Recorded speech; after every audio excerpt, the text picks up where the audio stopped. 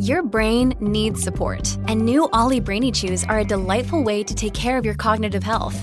Made with scientifically backed ingredients like Thai ginger, L-theanine, and caffeine, Brainy Chews support healthy brain function and help you find your focus, stay chill, or get energized. Be kind to your mind and get these nootropic chews at ollie.com. That's OLLY.com. These statements have not been evaluated by the Food and Drug Administration. This product is not intended to diagnose, treat, cure, or prevent any disease. Take something iconic, like the all-electric 2024 Fiat 500e. Add something elettrica. Bring the swagger. And an Italian icon is remixed and ready to drop with its available premium JBL audio system. Tap the banner to learn more. Fiat is a registered trademark of FCA Group Marketing S.p.A., used under license by FCA US LLC. This is the Olive Magazine podcast, a weekly roundup of food and drink chat brought to you by the team behind Olive Magazine, and this is episode 105. I'm Janine, Olive's food director and podcast host. This week, drinks writer Hannah recommends some great new garnishes to perk up your gin. Think bay, grapefruit and black pepper. I'm introducing some brilliant local products we've featured in our latest issue, including Cornish Gouda and smoked black pudding. And lastly, web assistant Amanda tells us how to eat your way around Bologna. Let's have a listen.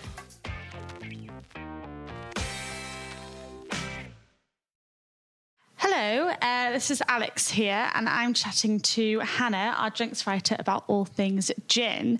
So it's World Gin Day on Saturday, so the 9th of June. So we have found some really great ways to pair your gin and to create the perfect G&Ts, because you've probably seen all over the UK, gin has been a trend for many years now, but now you can get the huge goblets full of gin and tonics, and in the past few years, what you now see is really pimped up G&Ts, don't you? So we have gone through our favourite British gins and found some perfect pairings. So there is lots of information about this and many more gins. We've got about 20 of our favourite British gins on olivemagazine.com. If you just type in best British gins, you'll find them all there. But we're going to go into a bit more detail about some of our favourites, aren't we, Hannah? Yes, definitely. There are so many different types of gin out there that it can be a bit overwhelming working out, what goes best. So we're just going to take you through some of the main flavour profiles of gin, suggest some kind of good examples and the kind of garnishes you can use to pair with them. So first up is, the kind of probably the most popular type of gin are kind of juniper-led gins, really classic. London dry gins are kind of the perfect example. Really strong juniper flavour, quite rich. Generally, you need something to kind of cut against the richness and add a bit of freshness. So any kind of citrus garnish. So anything from grapefruit peel to a classic slice of lemon is really good for this type of gin. If you're looking for an example, Smith London Dry Gin is a really good one. And again, serve that with a slice of lime or any kind of citrus, and it's perfect. Nice, simple one to start. And then we can go into something a bit more unusual. So there's lots of spice gins around. And if you look on the website, and also we included a feature in the magazine about our favourite spice gins. There's loads to be found, but one of our favourite is Ophir. I think that's how you pronounce it. It's Ophir. That's how I pronounce it. We'll say that's right for now. So this is a really, really well-balanced spice gin. Like, it's perfect for autumnal nights, but also it's actually really great for the summer because it's actually really refreshing, even though it's got all the spice in. So there's lots of different spices from the spice fruit. So they take inspiration from all over the spice fruit to then get the journey back to Britain, which is quite a nice story, really.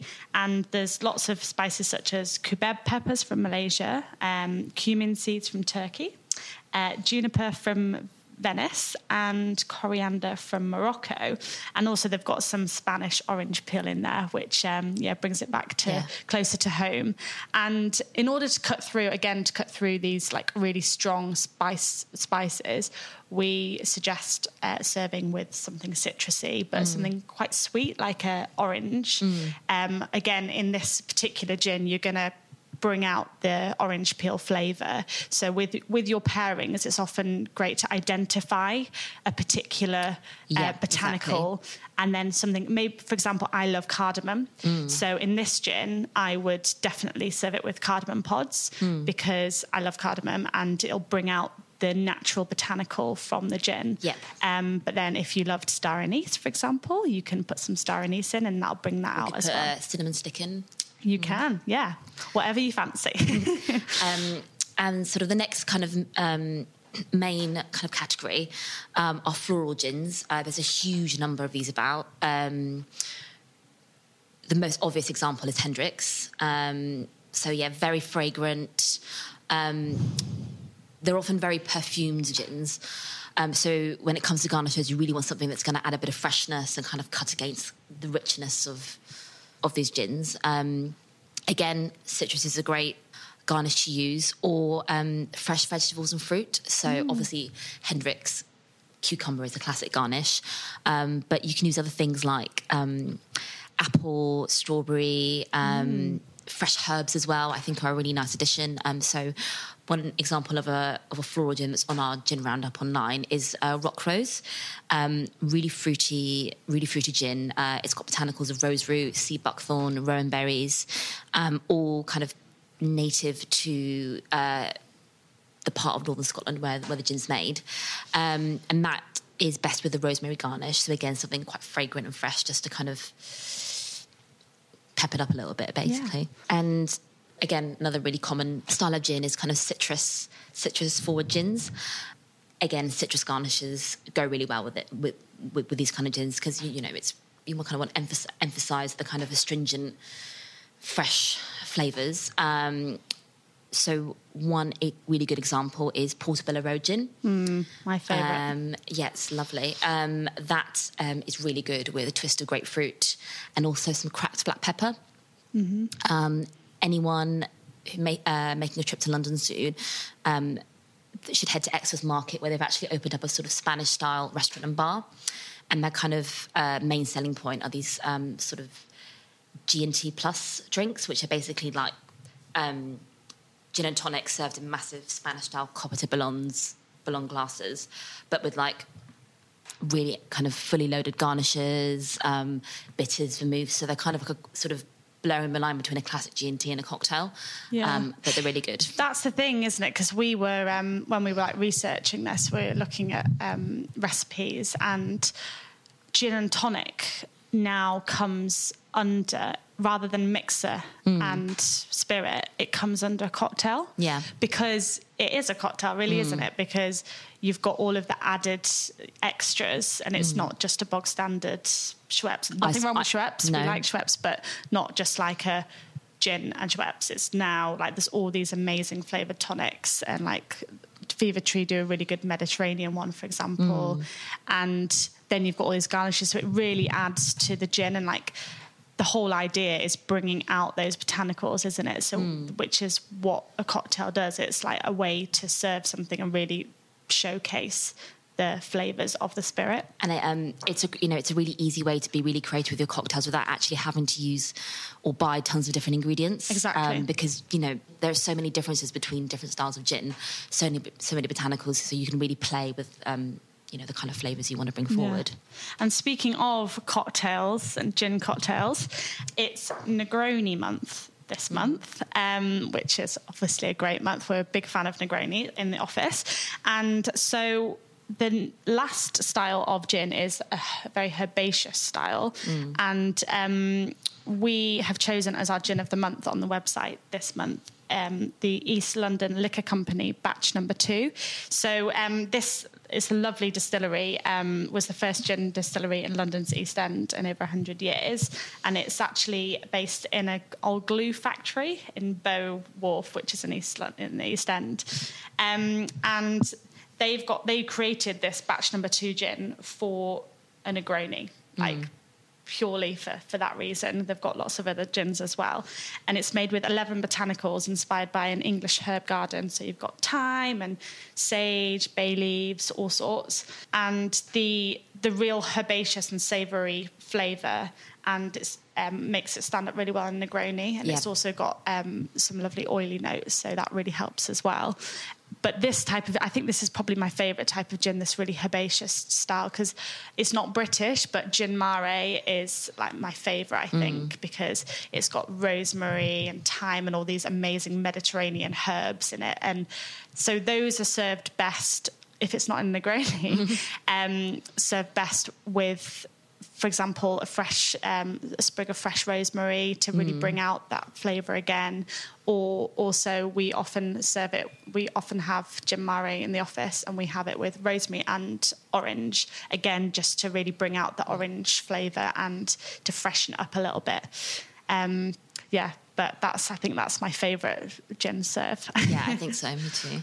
So these are the kind of, hopefully this is provided some helpful info when it comes to spicing up your G&T garnishes.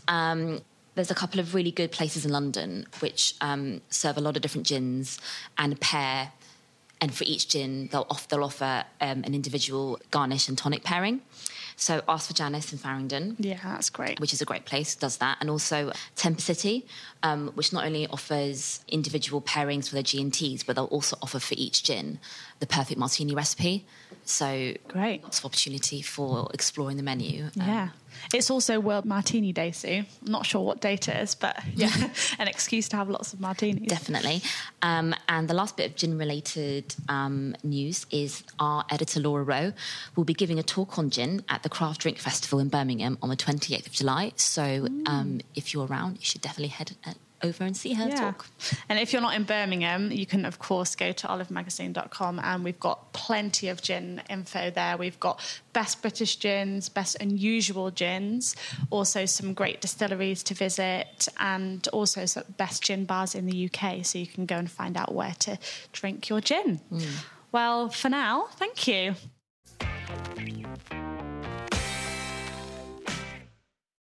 Hello, so this is Laura, the editor of Olive, and I'm here with lovely Janine, who you'll know very well, the host and our food director, Janine again. So we thought we'd have a quick chat about one of the features that was in our May issue, and it's probably one of my favourite features we've done since I joined as editor, because it goes back to kind of what we're all about, and it's about celebrating brilliant ingredients. And this was in celebration of our British issue, and Janine came up with this great idea to celebrate the ingredients from our land that inspire her to do great recipes. Because we start with we always just start with. I was thinking today about how we got all of these people that are involved in it. We just sat down, me and Adam, and talked about things that we'd eaten recently or things that we'd come across that were like kind of just incredible tasting ingredients. But then once you get into it, you realise that a lot of them have got a really good story behind them as well, which is, the payoff. It's brilliant. So, for example, one of my favourite discoveries of last year was Cornish Gouda.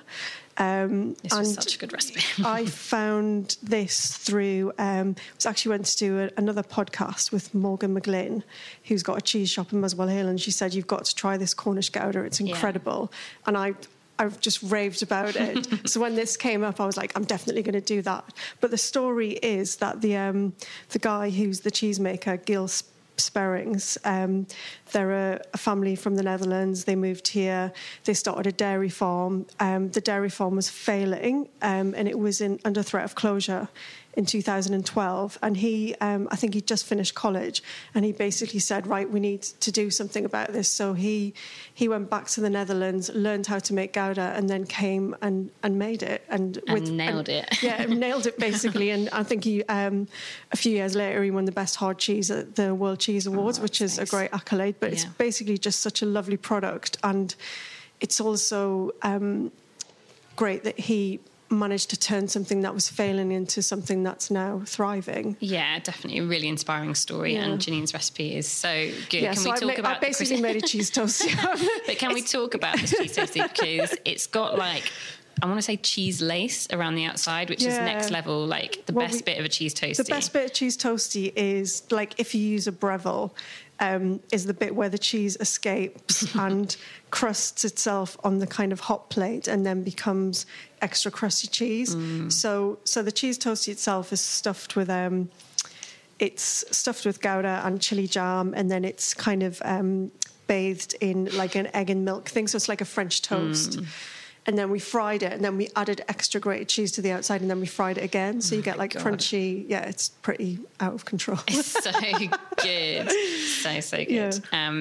It reminds me, actually, I went to a cheese school with Fiona Beckett years and years ago in Bristol, and she said with her mac and cheese, she made like crunchy cheese shards and put them back. Yeah, to put them back in, because it's, again, there's always a bit that escapes, and you always try and get the corner. Yeah, and no one else has it. You know, it's the bit where you make a pizza and you're always pulling that bit of crusty cheese off the thing to eat it. But such a good recipe. Yeah, that was a cool one. And then another one, which again just came across my desk, was this actually an Irish product by Hugh Maguire, and he's got a butcher shop in County Meath, where he's famous for his charcuterie and his butchery.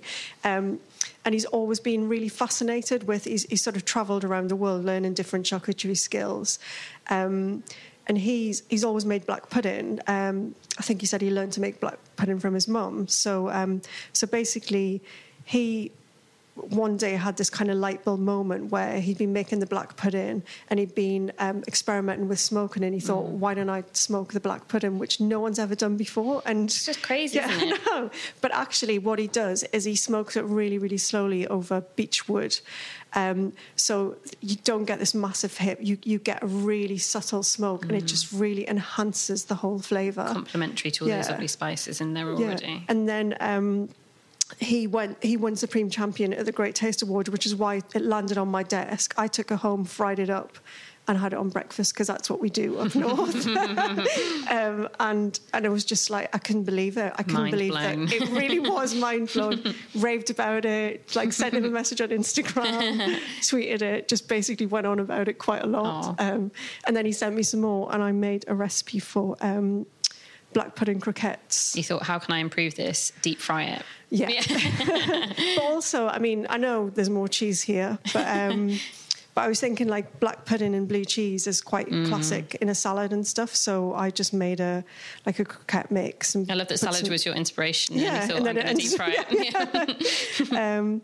Ended up making this kind of, so you've got this elements of black pudding, creamy, cheesy sauce inside, and then we've got a apple sauce that you dip it into, because again, blue cheese and apple kind of go together. So I was trying to do this kind of synergy of flavours that all work together, but it's basically just a great snack to have with drinks. I can confirm that it is. Did you see in the news, I don't know if it was this year or last year, but about the man that saved his life? He got trapped, the butcher got trapped in the chiller cabinet, and he broke through with a frozen black pudding. You say like a black pudding will save you in any that's area what I'm thinking. of life. I've just got this newfound respect for black pudding, that you should always have some about your person, just, Yeah, but it's a great, he's now, I think he's launching a little business off the back of that called The Smoking Butcher, which I'm not sure it's completely up and running yet, but definitely one to keep an eye out for. So like if you search Hugh Maguire Butchers, you can go on his website and have a look, because he's very much a small one-man band, and I think people like that deserve shouting from the rooftops about, basically doing something really interesting and delicious, which we love.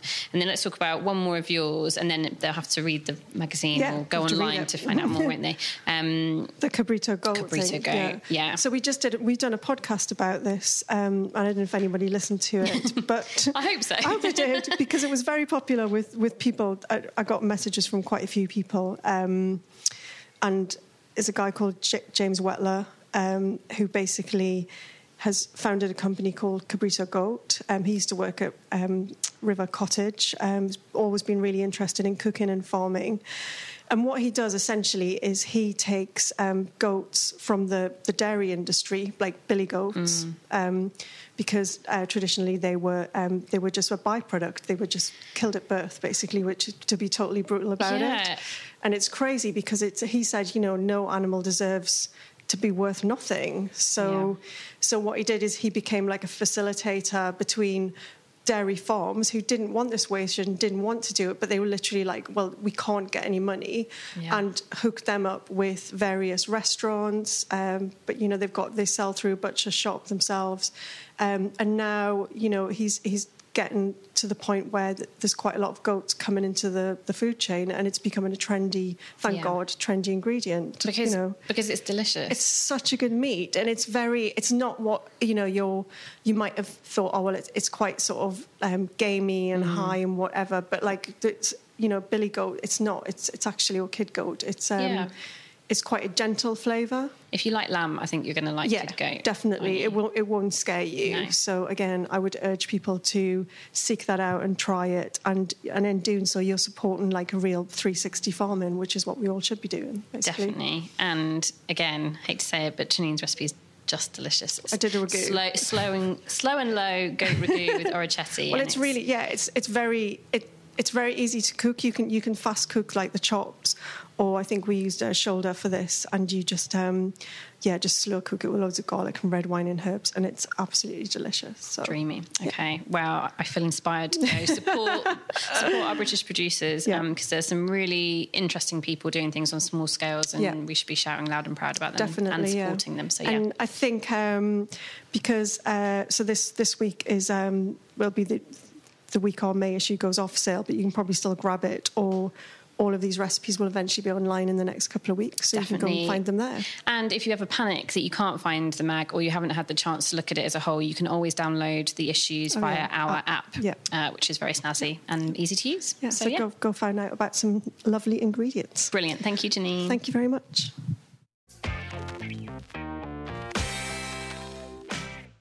Hello, it's Ellie here, and I am with Amanda, who has recently been to Bologna in Italy, and she's going to talk us through some of the best places to eat and drink there. Yes, hello. Well, I'm going to at least try.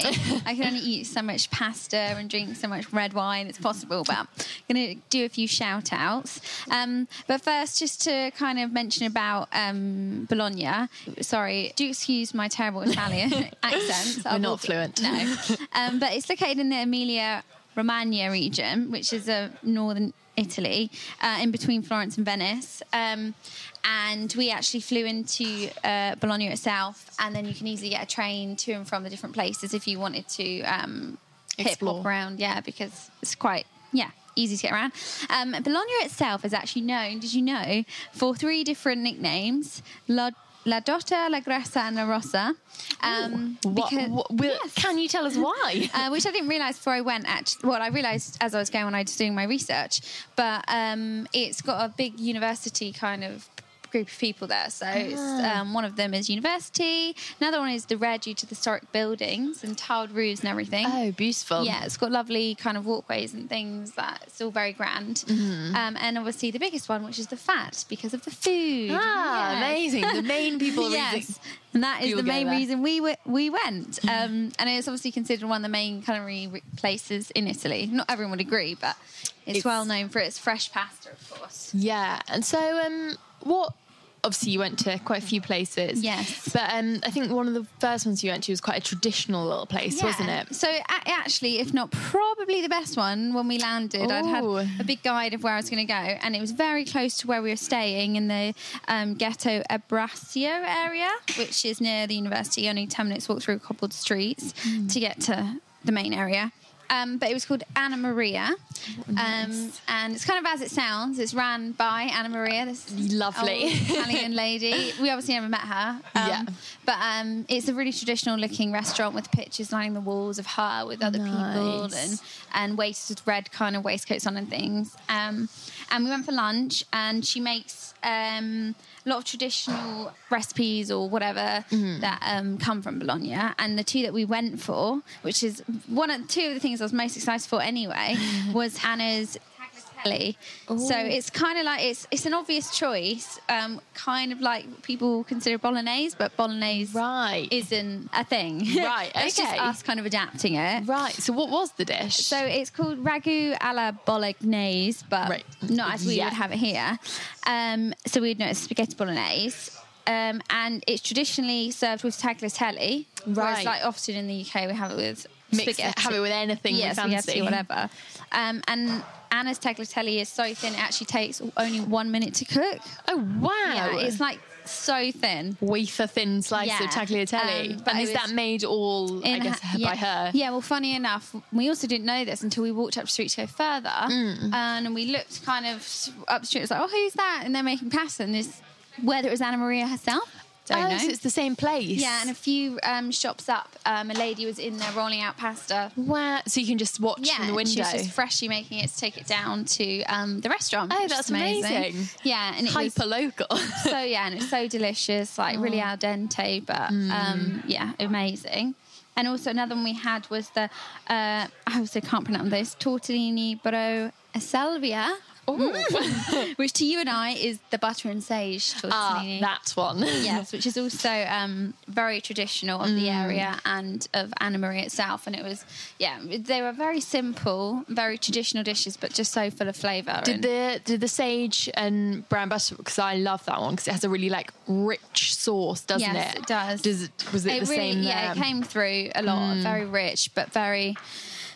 Just it's a really I don't know the best words to explain it, but not that it's plain, but it was just so what it was. So it's like this is fresh pasta with butter and sage, and it was just it's just something that you really want to try and replicate. But you can never. I know. Do it I'm quite like, how as well. is it so hard?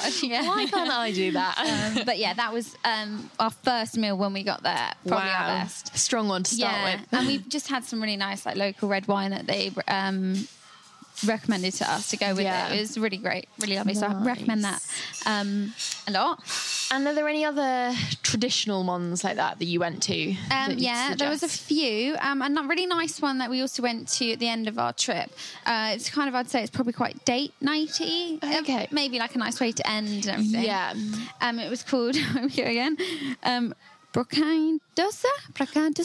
We'll go with that. If anyone wants any written translations of these, we can email them over. Oh, exactly, we definitely can. Terribly sorry about that. But this one was one I had actually researched about and went on a bit of a mission to find it, because it's a really small door on a quiet street. You think, you go through the university halls and all that stuff, and you're thinking, where on earth am I going? It's quite residential area. Yeah. But it was lovely, kind of traditional. You had to go down a few steps. You had to ring a doorbell to get in. Oh, wow. So you really had to know it was there. And they just put up in a really nice little corner. It's really, really sweet in there, really traditional, dainty, homely. Yeah. And we went there actually not thinking we were going to eat that much because we weren't that hungry. And it was like, obviously it's such a foodie place. Yes. They're like, have a few nibbles and stuff. We were like, okay, fine. Feel rude to say no. Yeah. Out comes this antipasti of about 10 different mini dishes. Mad. Oh my goodness. Sausages, veggies, the lot. And I was just like, oh my goodness, how am I going to now eat? How can I eat this platter? Exactly. But again, it's a very traditional way of obviously eating in Italy as a whole. They do long periods of time and different courses. And that's a nice way to kind of sample lots of little bits at the same time, isn't it? Yeah. And while we were there, we actually had two of the other traditional dishes of the area. Okay. One's called tortellini in broda. Oh yes, is that the white bean in the broth? In the broth, yes. Yeah. With just tons of parmesan on top. Again, it's quite a simple dish. It's like tortellini in a really salty broth. Yeah. With this one came with pork and meat in it and things, and it was delicious. And like a lot of people, I've got a really bad obsession with parmesan, so rate that on there. More, keep it coming on that mountain. So that was lovely. And also green lasagna as a whole, and green lasagna is popular for that area too. Oh, so what's green lasagna? It's kind of got it's not vegetarian. Right. It's got meat in it, but it's got spinach and other bits and bobs in it, and that was a bit of an earthy flavour as well. Yeah, exactly. Still creamy and all the rest of it, but it was delicious. Ooh. So we basically rolled out of there. Yeah. We were only down the road, but I needed a taxi. Had to. Yeah. My question is, because my all-time favourite Italian dish and dessert, as I've mentioned many a time, is tiramisu. It is. Did you have some tiramisu? We in did Bologna? Actually, and I meant to mention that before in Anna Maria's, because traditionally tiramisu isn't from that area, but of course, it's we can still throw it Italian in there. Regardless. But Anna Maria's, they had as you would imagine, traditionally, a glass window by the surface with all the desserts in, and, like tarts, and they had even like an apple pie and things, but they had this big homemade tiramisu, and I was like, well, I can't leave not having any. Not have a serving of tiramisu. I have to say, and my boyfriend agreed, like it was definitely, because I'm not like you, Ellie. No. I like tiramisu. Amanda's a lemony girl. I'm a lemony girl. But it was the best tiramisu I've ever had. Like, it was so creamy. It was had a really lovely kick of coffee in there, and it was just nice soaked in. I could have eaten a lot. Yeah, it was amazing. Nice. So that. Are there any other... I think you mentioned when you got back, you were talking about the charcuterie and the cheese. Yes, did you go somewhere for that? We did, yeah, because that's not saying about a traditional thing in Bologna, the markets and everything, where they've got loads of charcuterie shops, meat shops, pasta shops, lots of fresh produce in and around, which is like copious. Don't know what to do with yourself. Overwhelmed with choice. And we actually went to a place called Salamuria Simoni. And had like, it was very popular, like lots of people in there, and you just kind of sit up on tall tables and choose what kind of meats and things you want, and it was great. And they had so many meats from all over Italy, but the traditional one of Bologna is mortadella. Oh yes, which I love anyway. Like, it's delicious. Works in your favour. Exactly. It's like slightly aromatic, but really delicate. And, peppery. Quite peppery flavour. Exactly. And so, can you just choose which meats you want there? Or you kind of say to them, like, you know, because there's a lot of selection. Just give me a selection of the lot, kind of thing, with a nice glass of red or whatever. And we had that, and there was tons of Parmesan wheels just like lining the walls. Wow. So, we had loads of cheese, like Parmesan and things like that. And they also sell in there lots of their own produce, but balsamic vinegar Modena. Okay. So that's quite also traditional. And lots that have been aged for like 100 years or whatever ages. And you can actually buy of it there. Which we did. Nice. But didn't get it home because stupidly I got too excited and was like, I want this cheese, that cheese, I want this Parmesan, I want this, that and the other. Bought myself a balsamic vinegar, and then it was over 100 millilitres because I couldn't take it home. Oh no. You just have to like have a really nice dinner in the airport. It was a gift to the airport lady. I was like, well, here you go then. Lucky. But that was one of the winner places that we went. Just, and you can chill in there and eat as you go, and and they quite relaxed. Yeah, and what's amazing also with this place is the waiters, as soon as fresh focaccia or whatever's been made, they kind of walk around like to each table going, do you want this? Do you want this? Offering. Wow. And in Bologna as well, they have like these like Bologna sandwiches where it's like focaccia and the mortadella and whatnot. Oh wow. And they're like, you know, even though I've just eaten 16 slices of mortadella like, and a loaf of bread, they're like, sandwich now? And I'm like, There is no judgment there. Yeah, but it's really nice. They bring it around just as an offering. Yeah. You could think, I could take that home. But yeah, so that was amazing. And when it comes to breakfast, we always think of pastries. Well, I do at least. Yeah, me too. Did you have some great pastries and coffee? Oh, yeah.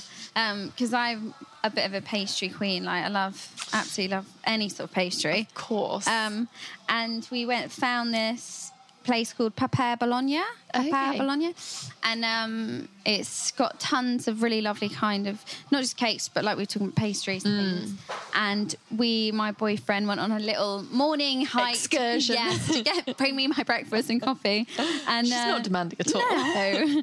And he brought back these amazing genuinely the best pastries I've ever had. Wow. One was a prosciutto and provolone croissant. Oh wow! Another one which was my favourite, the pistachio cream-filled croissant.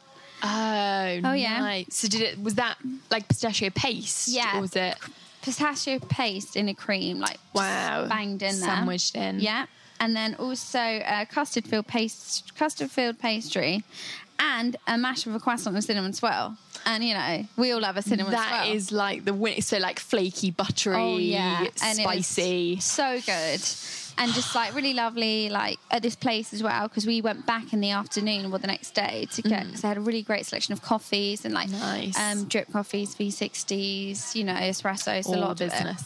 And that's a really lovely place to go just for like spend an hour and have chat. Refuel. Yeah, exactly. That was really nice. And another cafe we went to, which was really really lovely interior. I'm not sure if it is a chain across Italy. I don't think it is, but it could be.